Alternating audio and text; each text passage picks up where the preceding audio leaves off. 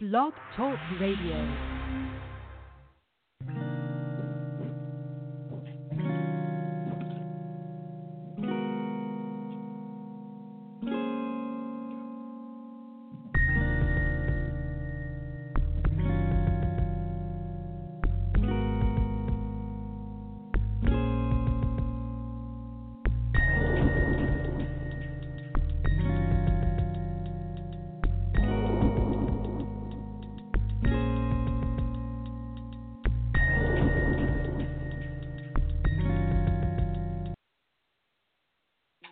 I would like to read to you portions of an article from the New Existentialist. And the date is May 22. The year is 2012. This article is entitled Psychiatry and Clinical Psychology Have Failed. Here's how we do better. So it begins as follows. This has been a bad week for mental illness. Note that term, mental illness. According to the New York Times, 5 of the current 10 personality disorders will not be included in the next publication of the Diagnostic and Statistical Manual of Mental Disorders. The most controversial to be cut is narcissistic personality disorder. That is the malady of me disease.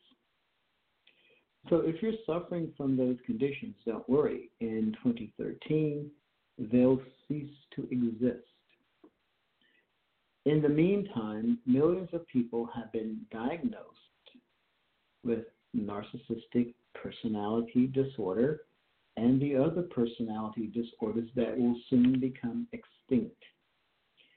They have been medicated, treated in psychiatric hospitals, received psychotherapy, and have permanent records stating their psychiatric diagnosis. They have been stigmatized, charged money in the form of co-payments and out-of-pocket medical expenses, and experienced deep personal pain and shame, only to find that their diagnosis was a pseudo-diagnosis and no longer exists. Truly, this is malpractice and professional negligence. Even worse, there's no known cause of any of the 10 personality disorders and never has been. I want to read this statement again. Even worse, there is no known cause of any of the 10 personality disorders and never has been. The gurus at the American Psychiatric Association hypothesize that the personality disorders come from a mix of genetic and environmental factors. But it's hard not to be incredulous when 5 of the 10 personality disorders are vanishing. It's not just personality disorders either. Another New York Times article last week points out that the cost of residential eating disorder programs can run $30,000 a month. Remember, this article is from 2012. With many patients needing 3 or more months of treatment. The kicker, most insurance companies will not cover long-term treatment because the inadequate empirical evidence of effective treatment remedies is inadequate. We don't know how to fix an eating disorder, but we're going to charge you $30,000 a month for trying. We claim to understand personality disorders, but there could be 5 or 10 or none. The evidence is unclear. It's time to call it like it is. Mainstream psychiatry and clinical psychology are failing. Current mainstream treatments are not cost effective and are not working in the long term. Diagnostic labeling is destructive, inaccurate, and clinically cumbersome. Clinical psychology is at a crossroads. Communities, families, schools, and individuals are ailing and undeniably need its presence. But it has to transform into something better than a pseudo-quantitative pretension that psychology must be biological, even if we don't know how. Fortunately, there are better motives. Humanistic psychology, psychodynamically driven, isn't a quick fix, but it does live up to its promise. So goes this article. And so it goes on. One such model is the client as self-healer model. Now get this. Proposed by Art Bohart and Karen Tallman in their book, How Clients Make Therapy Work. Bohart and Tallman's approach, rooted in humanistic principles, directly contradicts the medical model of psychiatry or psychiatric or psychotherapy treatment and has been empirically validated through quantitative and qualitative research, unquote. So I'm going to stop there. Now, I wanted to read a portion of this article to you because I want you to know exactly, or I want you to know some of the latest findings of what psychiatry and clinical psychology pretend to do and don't do. They do not have a real understanding of the human condition because there is no real understanding in psychiatry or clinical psychology of the person of Christ. There's no real understanding in psychiatry or psychotherapy of the reality of sin. And so, of necessity, their models will be incomplete and inadequate. What we have in the Word of God is a complete understanding of the human condition, based in truth, based in reality, based on the character of God, who cannot lie. And so, God sent His only begotten Son, Jesus Christ, to die for sinners, that is, those who are devoted to the practice of sin. While we were still enemies, God sent forth His Son. When we were God's enemies, He sent forth His Son to give His life for us. We were the enemies of God in our minds.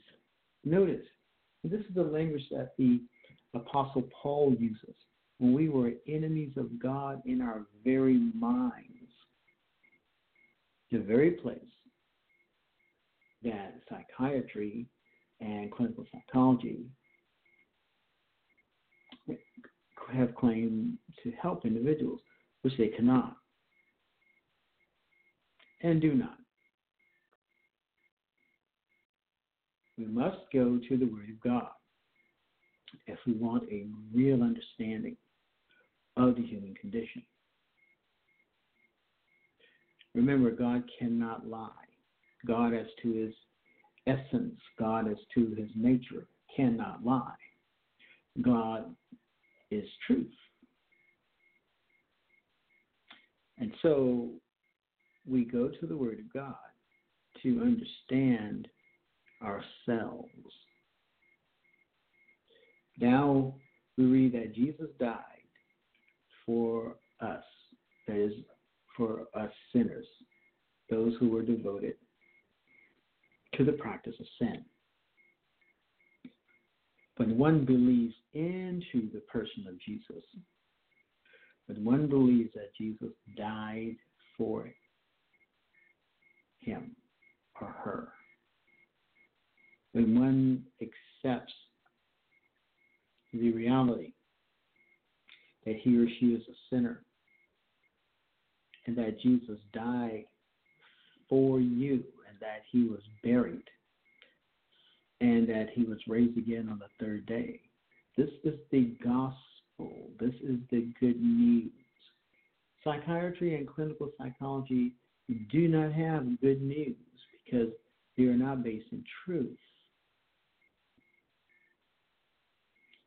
The Word of God is truth. Jesus said, I am the way, the truth, and the life. Jesus gives eternal life. If you are miserable, if you are hopeless, if you talk about taking your life, if you believe you cannot go on, let me encourage you to go to God and talk to him about what is going on with you. Now, for believers, I'm going to be reading from Romans 6. Paul says these words to believers. Likewise, reckon ye also yourselves to be dead indeed unto sin, but alive unto God through Jesus Christ our Lord. Notice, an operation of the mind to believers. Likewise, reckon, that is, count on, or in this way, calculate, believe, reckon you yourselves to be dead indeed unto the practice of sin. In fact, reckon yourself dead to the practice of sin.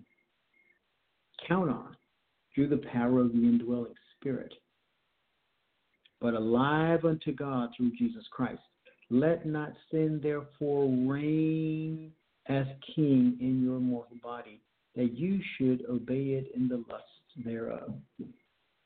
See, psychotherapy and psychiatry do not understand the human condition because they do not recognize sin or understand sin. One must have an understanding of the Word of God in order to understand sin and what sin is and how destructive it is and how sin can ruin life. So let not sin therefore reign in your mortal body, that you should obey it in the lusts thereof. Neither, verse 13, this is Romans 6:13, neither yield ye your members, that is the members of your body, as instruments of unrighteousness. The word instruments there in verse 13 is the Greek word hopla. It means instruments of war. Now, this is very interesting. Neither yield ye your members as instruments of war of unrighteousness unto sin. Now, the believer can be his or her own worst enemy if he or she yields to the practice of sin. The believer can create a war within his or her own soul if there is a surrender unto sin and not a surrender unto God.